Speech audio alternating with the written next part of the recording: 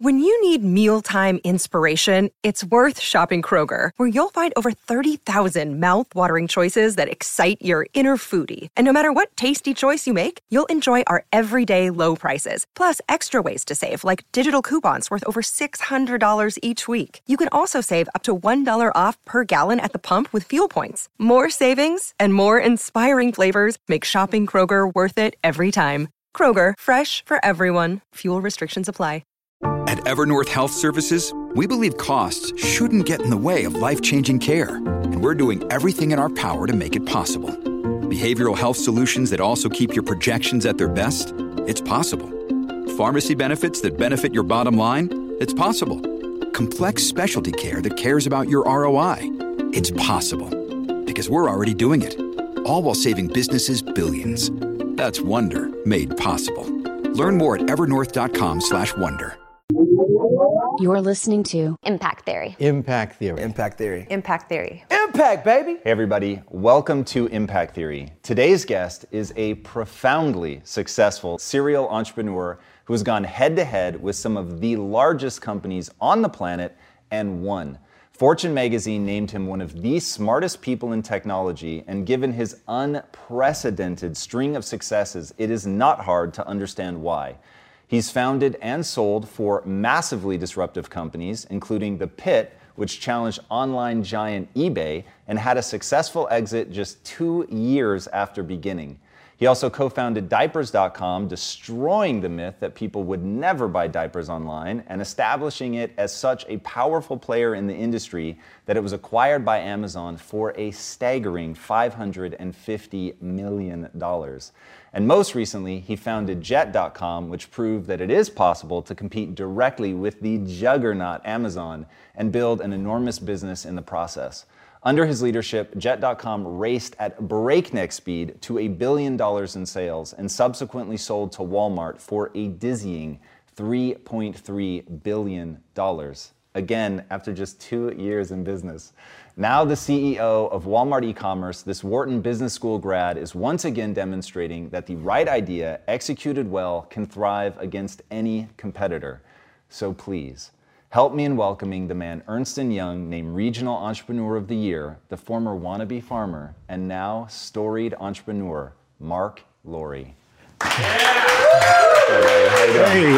Welcome, man. Yeah, thanks. Good to have you on the show. Great to be here. And dude, the fact that you did it once, already amazing. To do it 2, 3, 4 times is pretty crazy. What is it that you understand that makes you so successful that you think other people are missing? I don't know.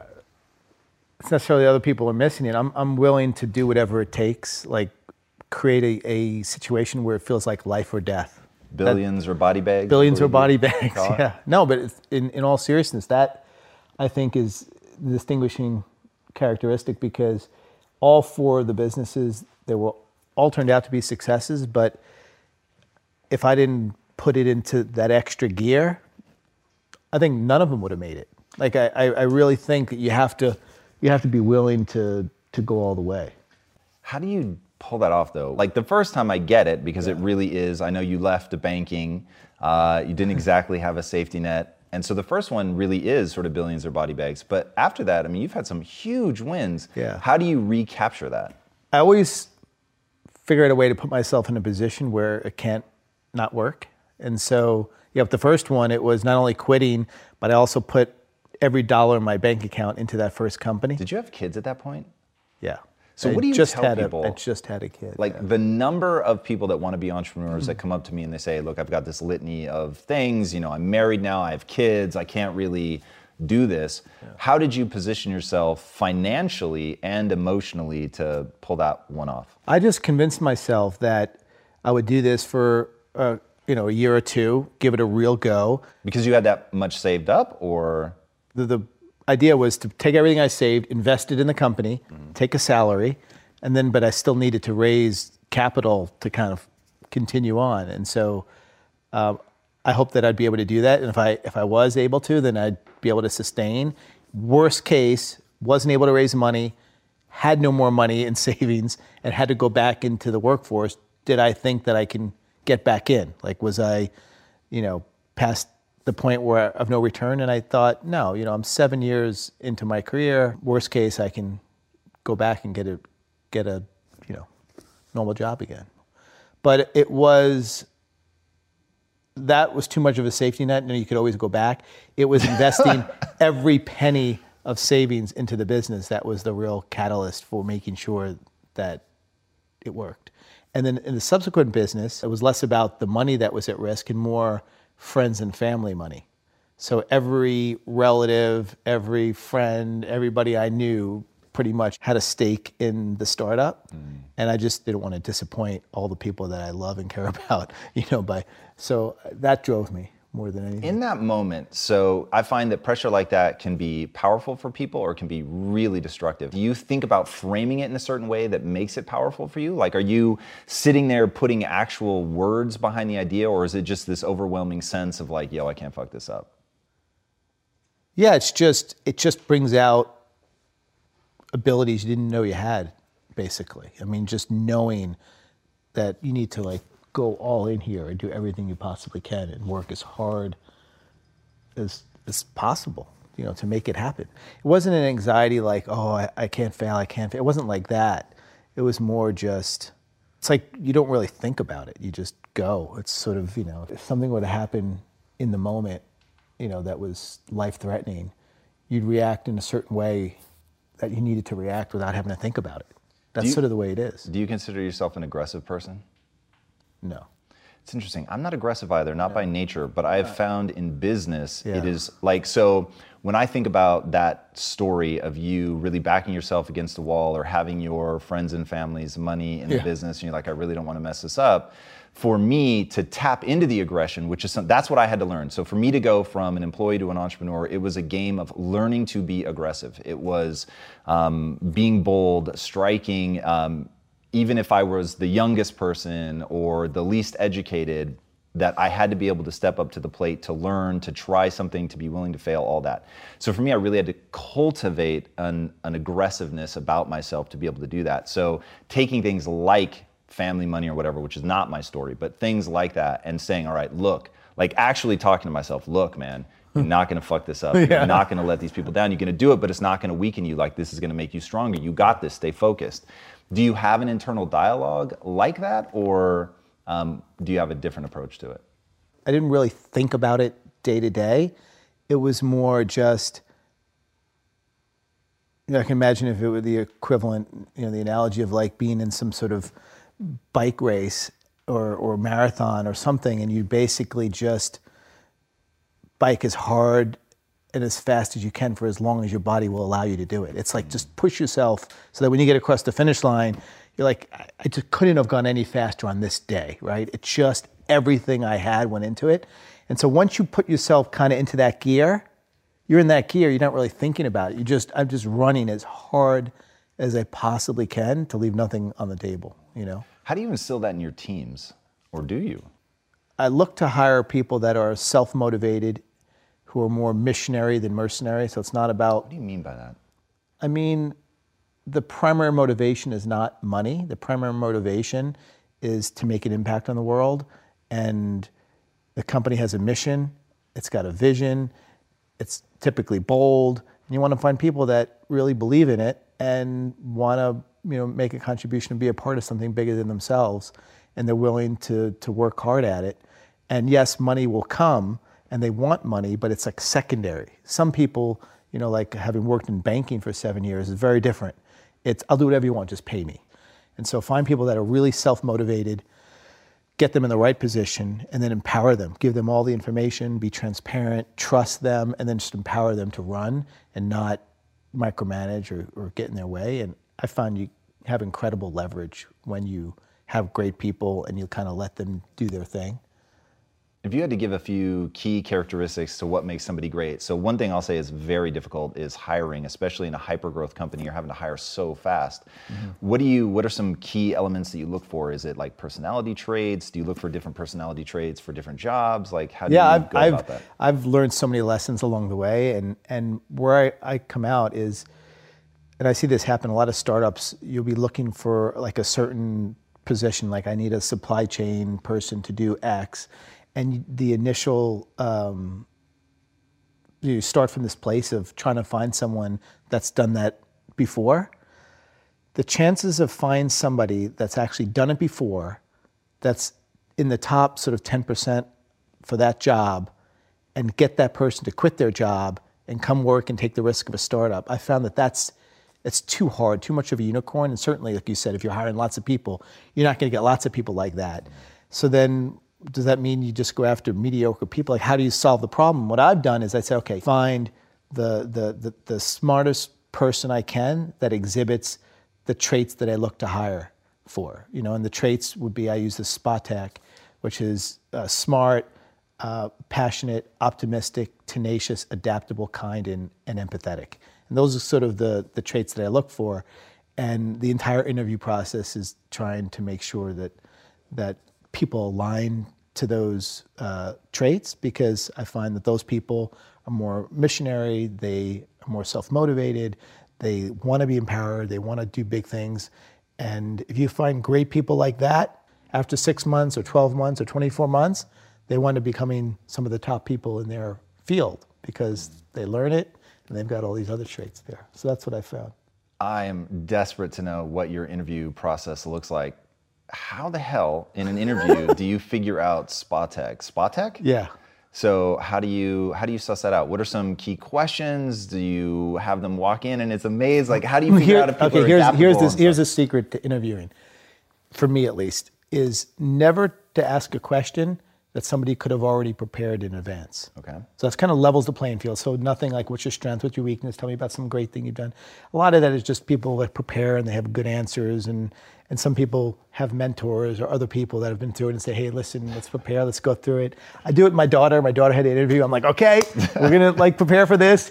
There you go. Give me your strength, give me your, I went through the whole thing. She wanted an interview, she nailed it. It was like the same questions. I kind of don't like that. I don't think you could in an hour, which is typical length of an interview, suss out whether somebody has these traits if you're just asking sort of. The other thing that happens too, I find, is that there's also like an unconscious bias, toward people that do have more connections, do have parents that have kind of been there, done that before. I was the first person in my family to go to college, very different than my daughters now. And so to avoid that unconscious bias and also to make sure that you take level playing field, I ask questions that basically you couldn't prepare for, and really trying to open people up to see who they are. Examples?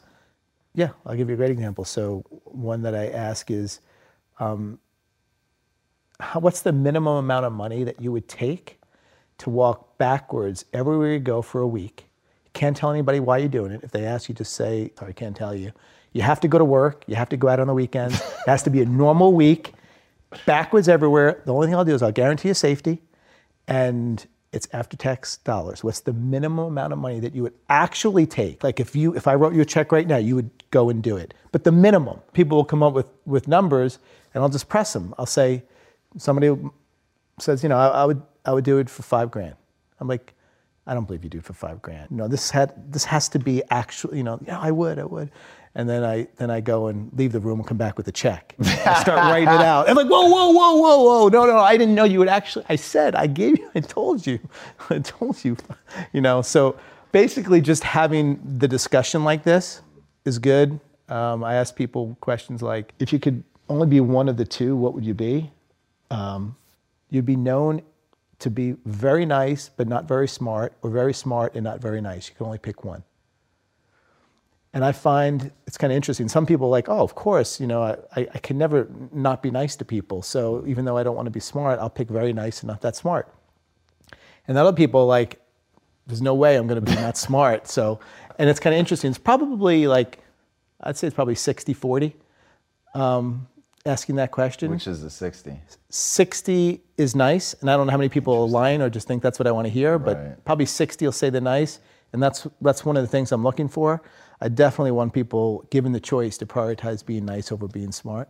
It's more just to get people opening up, get them talking about real things and seeing how they problem solve, how they approach situations. How do you deal with employees that have like a real different tolerance for risk when you're asking them to take a big swing or to take a chance with you on a new business? I think it's really tough to ask people that are already in the organization that haven't been vetted through a process of, are you comfortable taking risk? And ask them to take risk. No, it doesn't work. You don't want somebody to do something that's contradictory to their nature. You have to find the right people up front. That's why in a startup you have a clean slate. I found it's something really interesting is that people that have typically gone to really good schools and done really well grade-wise, they're used to getting A's on everything, have a much harder time taking risk because they look at something that has a low probability of success and say, well, why would I do that? I'm used to getting A's and that's 95%. So why would I do something that has 20%? Well, because the outcome is 200x or 500x. That's why you do it. But a lot of people just can't get comfortable with that. I think that's the difference between an entrepreneur and not. Somebody who's comfortable with a low probability of success with a huge outcome. And then you go after it and you're okay failing. I failed so many times as a kid, whether it be academically or otherwise, that I was so comfortable with failing that it was not even a concept. It just meant that combined with just being chill generally about things not working out, the combination of that allowed me to freely just take risk without any regard for maybe failing. I love the story that you have about applying to college and the non-zero probability. I thought that was really, really a powerful story. Yeah. Walk us through that. Okay, yeah, so, I didn't have good grades in high school. I really didn't. This is funny, I tell people this and nobody believes this story, but it was sophomore year in high school. I remember walking down sort of the corridor and somebody's like, hey, where are you gonna go to college? Or what are you thinking about? I said, I'm probably just going to go to Harvard. And they said, Harvard? You can't, you're not going to get in Harvard. And I was like, what do you mean? Don't you just kind of send your thing in and pay and go? No, you have to actually apply and they have to accept you. That was sophomore year in high school is when I learned that, which is crazy these days because I've been talking to my daughters since they were this yay big about college. So I didn't really know. So I wasn't applying myself in school, didn't have good grades. And my dad had asked me, I did all the applying myself, went to the colleges myself, parents didn't know what was going on. And then after the deadline, this is in January, February, the deadline was November, December, applying to college. And my dad said, hey, how's it going? How's the college stuff coming? Where are you going to apply? I said, I already did. I applied. I'm done. He's like, oh, you applied already? What did you apply to Wharton? Because he knew that I knew that was, I talked about that business school and I wanted to do business and stuff. I'm like, oh no, I didn't apply to Wharton. There's no way I could have gotten in. And he said, oh really? There's no way you could have gotten in. Zero. It's zero. And I said, well, I don't know if it's zero. It's pretty close to zero though. And I said, there's a lot of essays and all this stuff. He's like, oh, so it's work. You didn't want to do the work. I said, no, I'm fine to do the work. It's basically, my guidance counselor told me I can't get in. Objectively, I don't think I can get in, so, I didn't apply. And he's like, all right. And he was looking at me and I'm like, all right, you're right, Dad. I'm going to apply, And this was after the deadline. So this is 2 months later. I went, did all the essays, did the whole application, did everything, sent it in. I never forget, it was May when you sort of got the letter. I went out to the mailbox, I saw it. It said, Wharton School. I ran in, I opened it up. Yeah, I got rejected. But it really taught me a great lesson because when I was opening that envelope, it really felt non-zero to me. Even though it was I had no chance of getting in and it was after the fact, and it probably was as close to zero as anything could possibly get, but I just felt happy that I went through the process. Nothing had changed. It was still the same probability, but I was really happy I went through the process and took a shot and I had an at bat. That letter, that chance, that there's a possibility it could have said accepted, although it's as close as zero. And so I've just taken that in life in general. It's I'm not going to accept that it can't be done unless somebody proves it's a zero probability. And often the case, you can't prove it's zero. There's always some non-zero probability. And it's typically the stuff that's really close to non-zero, nobody else is touching. That's where the big opportunities are. When I heard that story, man, I was really blown away. Now, of course, I know the punchline of your life is that it all works out okay. So hearing that story after seeing what you go on to do with your life and really thinking, wow, the vast majority of humanity, dude, when they get that letter and they're rejected, they're like, see, Dad, I told you, I never should have wasted my time. And the fact that you take that lesson to be, in that moment I held the envelope, it went from when I didn't even apply, I knew guaranteed I wasn't getting in, to now like there's actually a shot. And so I'm going to pursue that in the future, that I'm actually going to try things.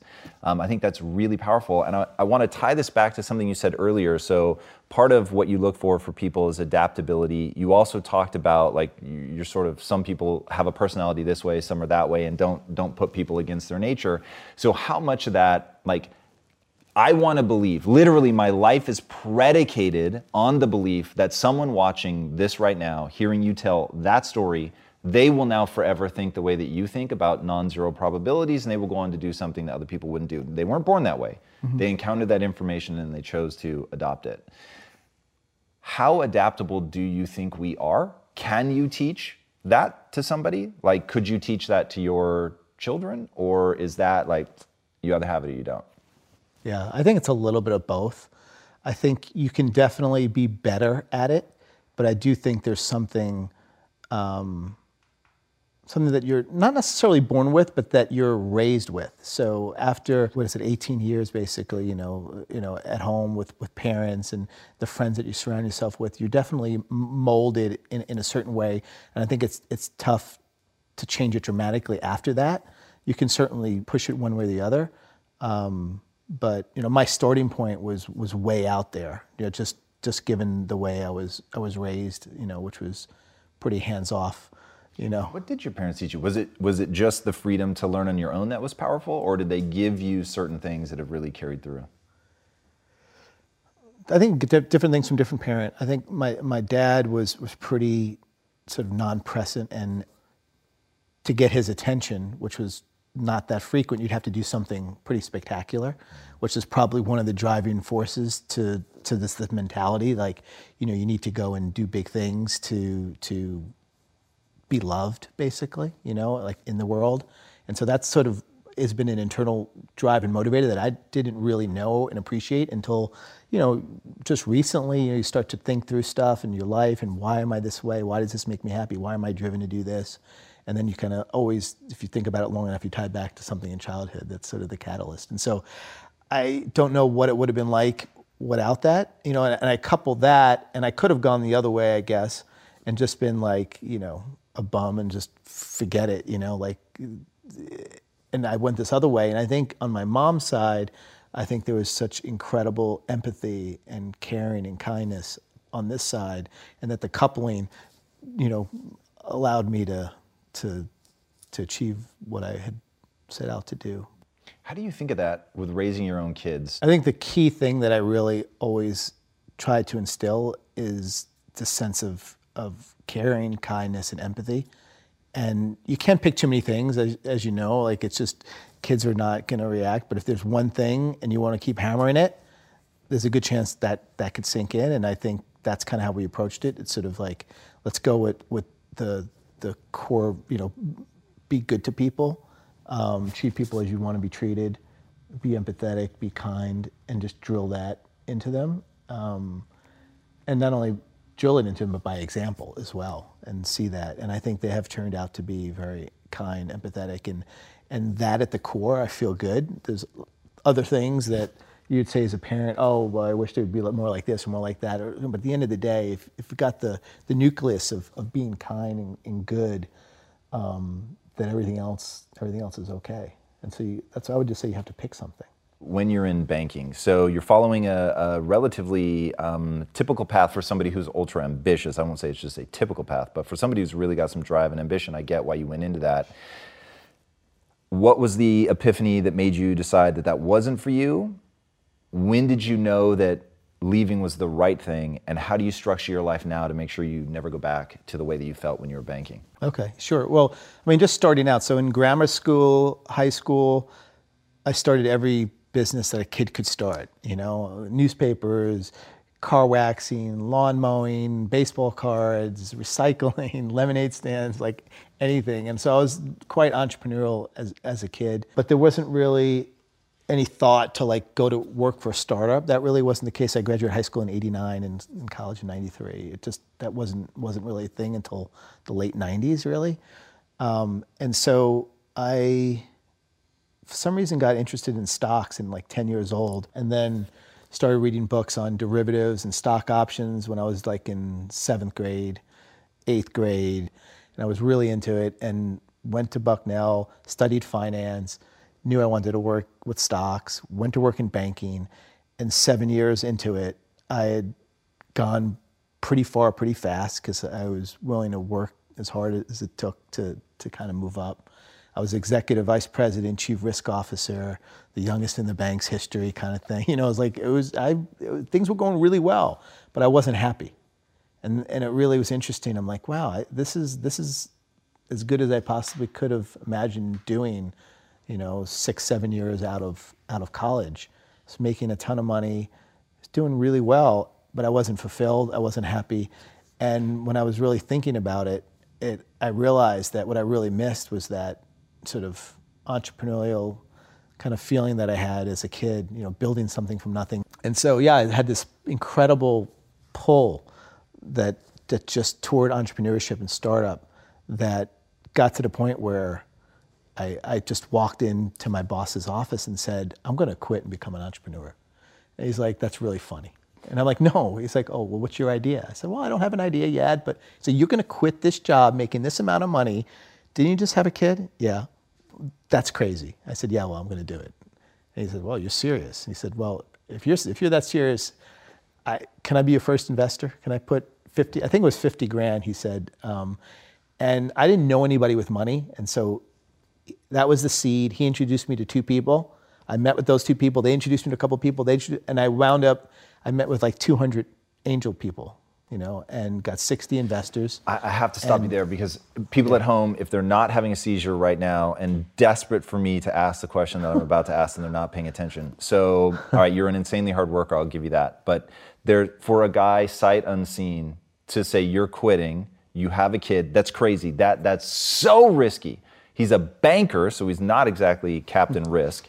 And for him to go, without knowing what you're gonna do, I want to invest $50,000 in you, which was, I'm assuming, a very smart bet on his part. Yeah. So what is it? So I think everybody has something that they get early wins in. So I'll say for me, it was verbal ability. Now I've put an inordinate amount, decades of practice into making it useful, but I definitely got disproportionate results out of every amount of energy that I put in. Is there something that he saw in you, like, yo, this guy is so good at finance, I know he'll never fuck up a business on that side? Or was it something else? He knew you were a natural born leader? Like, what was it that he was banking on at that point?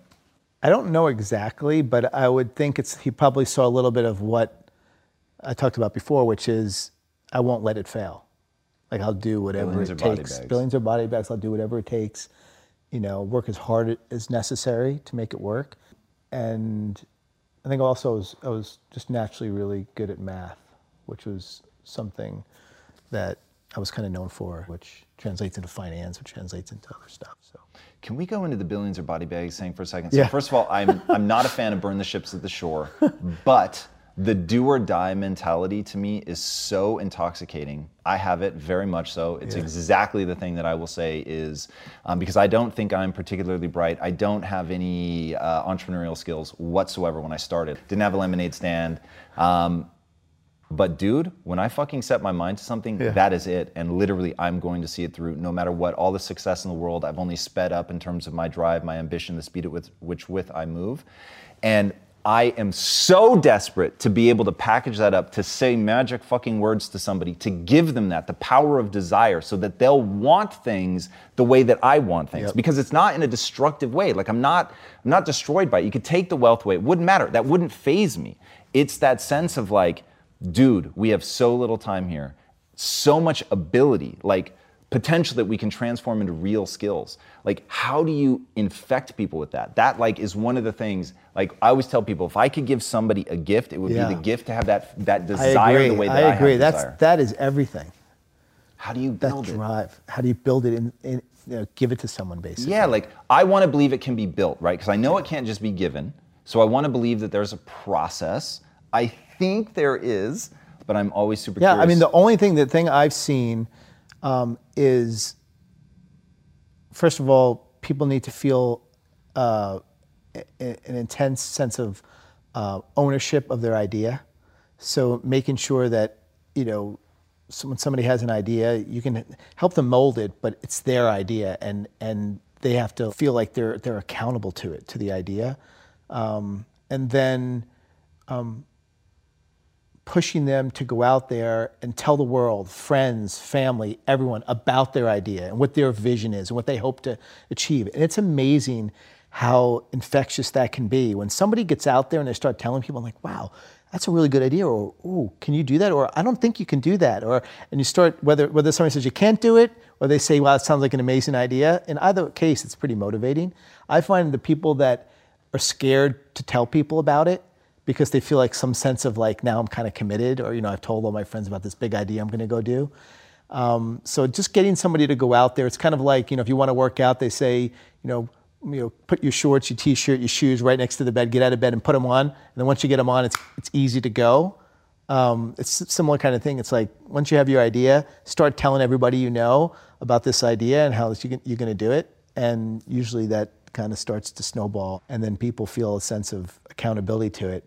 And then take friends and family money. Some people say, I don't want to take friends and family money. It's like, why? Well, because it's kind of scary, right? That's always been a motivating factor, just knowing like it's not only the money, but it's also hold you accountable. This is like everybody will know that this thing failed, and there'll be a monetary proof that it didn't work. You said that you're equally motivated by people telling you that it will work or that it won't work. Yeah. You, literally, when I look, every idea you've had has seemed like a terrible idea. Yeah. And yet you've turned it into these juggernauts.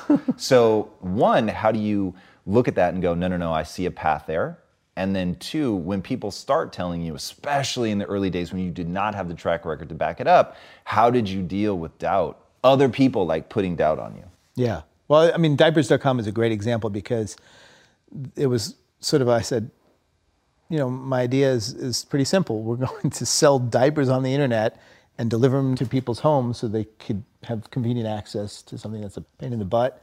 And then I talked to people in the industry and they'd say, well, let me tell you why it hasn't been done. It hasn't been done because diapers are loss leaders for places like, Walmart and Target and big box. So they don't make any money on it anyway. And then now you want to pay for shipping and you want to pay for fulfillment, and they're heavy. And by the way, wipes, that's basically shipping water. So there's no way to make money. And every time somebody says something can't be done, there's also a part of me that gets a little bit excited because I'm like, okay, well, then nobody else is going to do it. The big companies aren't going to do it. And then you kind of juxtapose that against really big market opportunity. Because the follow-up question I would always ask was, okay, fine, you're not going to make money, but will there be customer demand? Will people want diapers delivered to their door overnight at amazing prices? And everyone's like, oh yeah, no, there's no arguing with that. People will love that. So I'm like, okay, so the demand is there, really big market, can't make money. So then thinking about how to solve that, well, what if the diapers, the fulfillment, the shipping, all that was a loss leader online to basically sell that long tail with unlimited shelf space. So similar to brick and mortars, they use it as loss leader. You could afford to lose more money on diapers if you've got million SKUs to sell them with limited shelf space that you make money on. And once I got convicted on that made sense and that penciled out, nothing was stopping me at that point. I didn't care what anyone said. And the more people said it couldn't be done, the more fired up it got me. So, what do you think stops would-be entrepreneurs? What's, like if you had to, so I'll say for me it's boredom. Boredom kills more entrepreneurs than anything. They don't understand what's coming for them. Yeah. But in your story, I hear something else, and I wonder if there's something that you've What seen stops them after they've already started or from starting? From starting or once they get going. Yeah, I think from starting, and I know a lot of people that have ideas, first thing is people think the idea is not good enough and they think the idea is way more important than it really is. And people try and find ideas that have never been done before, which usually result in niche little businesses. I challenge people all the time to say, it's not about the idea, it's about the execution. Find and pick any industry out there, there's a way to disrupt it. There's already a big market. If you could just figure out a way to do it a little bit better and execute well, you could make a nice return on capital. You could take anything. Take, pizza delivery or something and just say, great, we know people order pizza, they get it delivered, it's great. What's wrong with it? Oh, it comes, it's not hot, the quality's not great, what are the things? Okay, I'm gonna create this, it's gonna be better quality, faster, whatever it is. Yeah, if you go and raise capital and execute, you'll make that work. It doesn't have to be anything super innovative. So I think that's what holds people back. I think once people get going, I think they spend too much time thinking about all the things that could go wrong, and they get overwhelmed, and it literally just paralyzes them. And I'd always say, forget about all that stuff. Today is today. What's the biggest step you can take today toward your vision? Well, how can you make the most progress against the vision today? So I always push people to be really clear about the vision, and then they take that step, and then it's the next day, and they say, well, what? No, don't focus on that. What's the biggest step you need? And as you start lining up 5, 6, 7, 8 weeks, months in a row, you're like, wow, look back, we made some serious progress, and focus on how far you've come, and keep the vision in mind, but don't get caught up between today and the vision, because you'll spin out of control. I see that all the time. How do you deal with failure? Surely none of your plans are we're doing this, no, and then you just always, execute no. straight up. I've so many, like I said before in my life, so many failure, growing up and things. And the way to deal with it is not to dwell on it at all. You just have to basically, as soon as you recognize, first of all, being objective about progress. So constantly reevaluating all the new information. So you could basically say, here's the vision, and you start marching, and information's coming at you every day. Competition, things, the market, the world, whatever. You need to take in that information and then kind of reassess constantly. So you could be objective about making decisions. And if you get to a point where you realize what you thought was true a year ago or 2 years ago is not true anymore, given all this new information, now where do you need to be? And as soon as you recognize that, being able to tell people, I was wrong, forget that. I know I said that was when the information was this, new information, we're gonna pivot, and then get everybody aligned around it, but willing to take that risk of looking stupid and basically just changing your mind. And sometimes that happens over a year or 2 years, sometimes it could be months. You could be months and say, you know what, wrong. Objectively, we've got some new information, let's go in this direction. So I think you can't dwell, you just have to reassess and go. If you're thinking about the failure or feel bad even for a minute, that's just a minute of lost time going forward. If someone wants to be a great leader, what do you think are the key traits that they should be developing? Yeah, it's funny. I get asked this question a lot, and I thought about it a lot.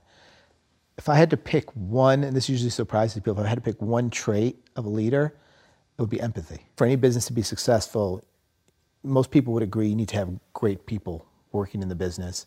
You need those people to basically give everything, the best they've got. You need to retain those people. They need to be happy. If you really want to create a big sustainable business. And then it comes back to, well, what does it take for the ability to sort of recruit great people and then keep great people and keep them motivated? It's well, they want to be happy. They want to feel a part of something. Okay. What drives someone's happiness? And at the end of the day, when you really get into it, it's people want to be understood. They want to be heard. They want to feel like that there's something bigger than just dollars and cents in business. And I think being empathetic is putting yourself in somebody's situation and being able to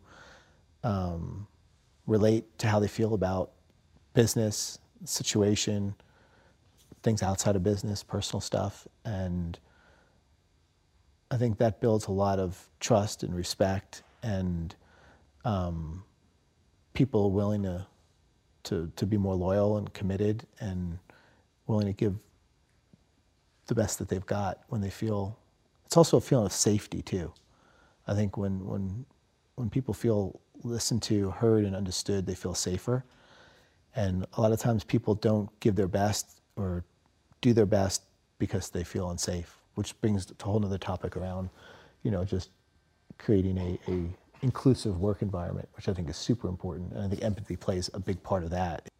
So going beyond empathy, because I know some seriously empathetic people who are not good leaders. Yeah. So I'll say that is necessary but not sufficient.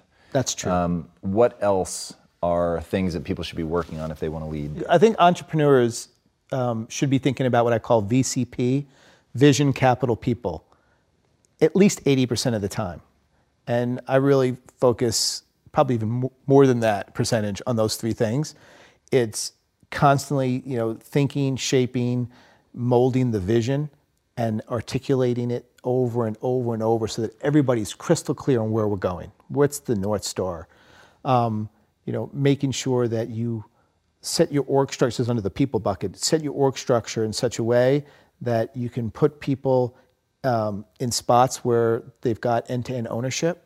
I don't like creating organizational structures where you don't really know who's responsible for what. So thinking about the org structure, getting that nailed, bringing in the very best people in each area is the sort of the P part, and then making sure that you're able to go out and raise the capital, which involves selling your vision. A lot of entrepreneurship is about selling the vision to investors, selling the vision to employees, and then packaging it all up. And I think good leaders are able to do VCP really well. On the people part of it, the single most important thing outside of empathy, I would say is about empowerment. I would say, especially in a startup where you're hiring fast and moving fast, you have to be able to empower people, which means set the vision, let them know, what part of the org they're going to represent and what they're responsible for, and then just let them run, let them create, not get in their way, not micromanage. I think if you really want to get the best out of people, especially people that are self-motivated, it's let them do their thing and give them a chance to show what they can do.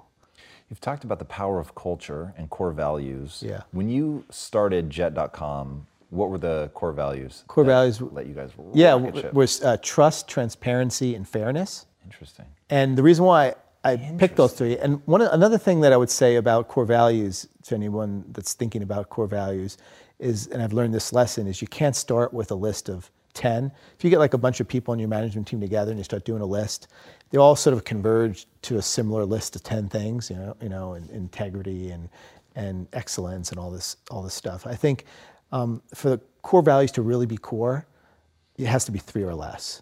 And you have to be prepared to live those values as a company in a way that no other company in the world does. And it's not just values like, don't confuse them with traits you're looking for, like the SPATE. Don't confuse it with that.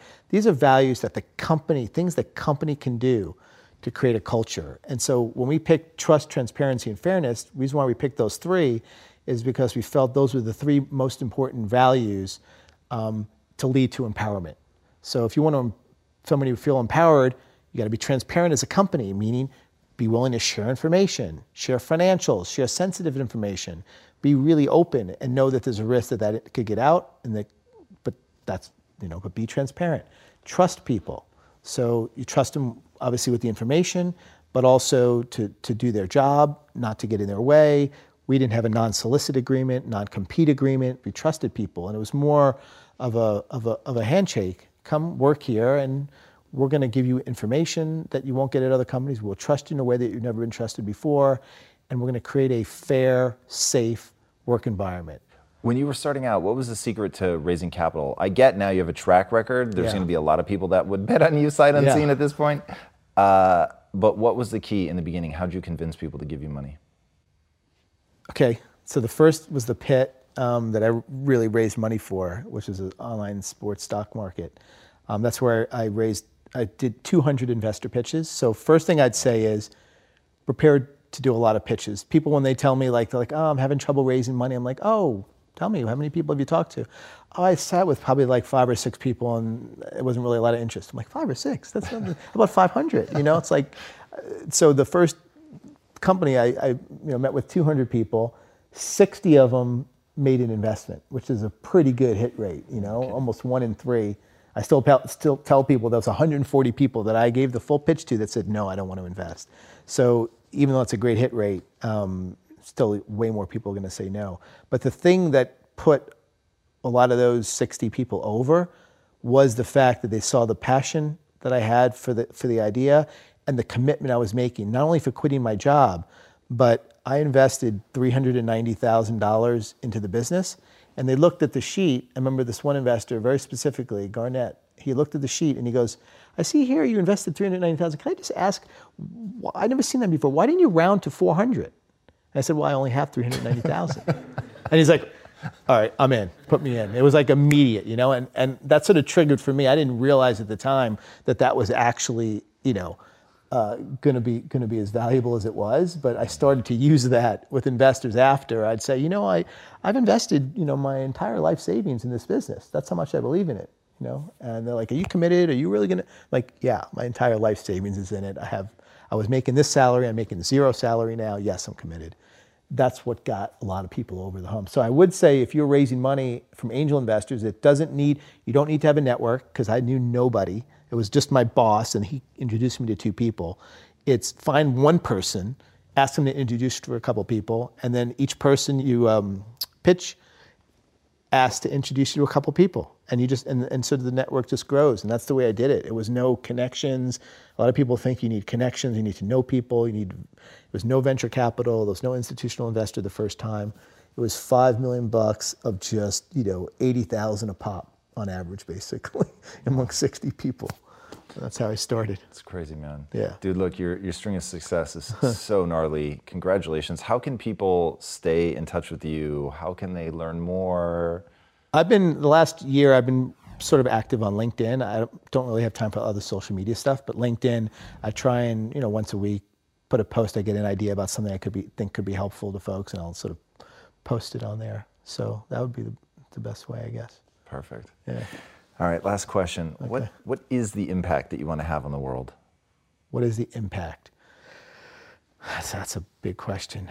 The way I live my life every day is I try and do what I was telling you I do with my kids, and just trying to be empathetic and give back, and give more than I take. And I think that's kind of the impact I want to make. Give as much as I possibly can, without asking or taking much back in return. Amazing, man. Yeah. Well, guys, he is starting to put out a little bit more content. I would say drink it all in. What he has done is beyond extraordinary. To be that all in your life, to gamble on yourself, to learn from your mistakes, to grow and just continue to execute at a higher and higher level. And that may be the most important thing that he said. Execution is far more important than the idea. So speaking of executing, if you haven't already, be sure to subscribe. And until next time, my friends, be legendary. Take care. Marc, thank you, man. That was fucking amazing. Hey everybody, thank you so much for listening. And if this content is delivering value to you, please go to iTunes, go to Stitcher, rate and review us. That helps us build this community, and that is what we are all about right now. Building this community as big as we can to help as many people as we can, deliver as much value as possible. And you guys rating and reviewing really helps with that. All right, guys, thank you again so much. And until next time, my friends, be legendary. Take care.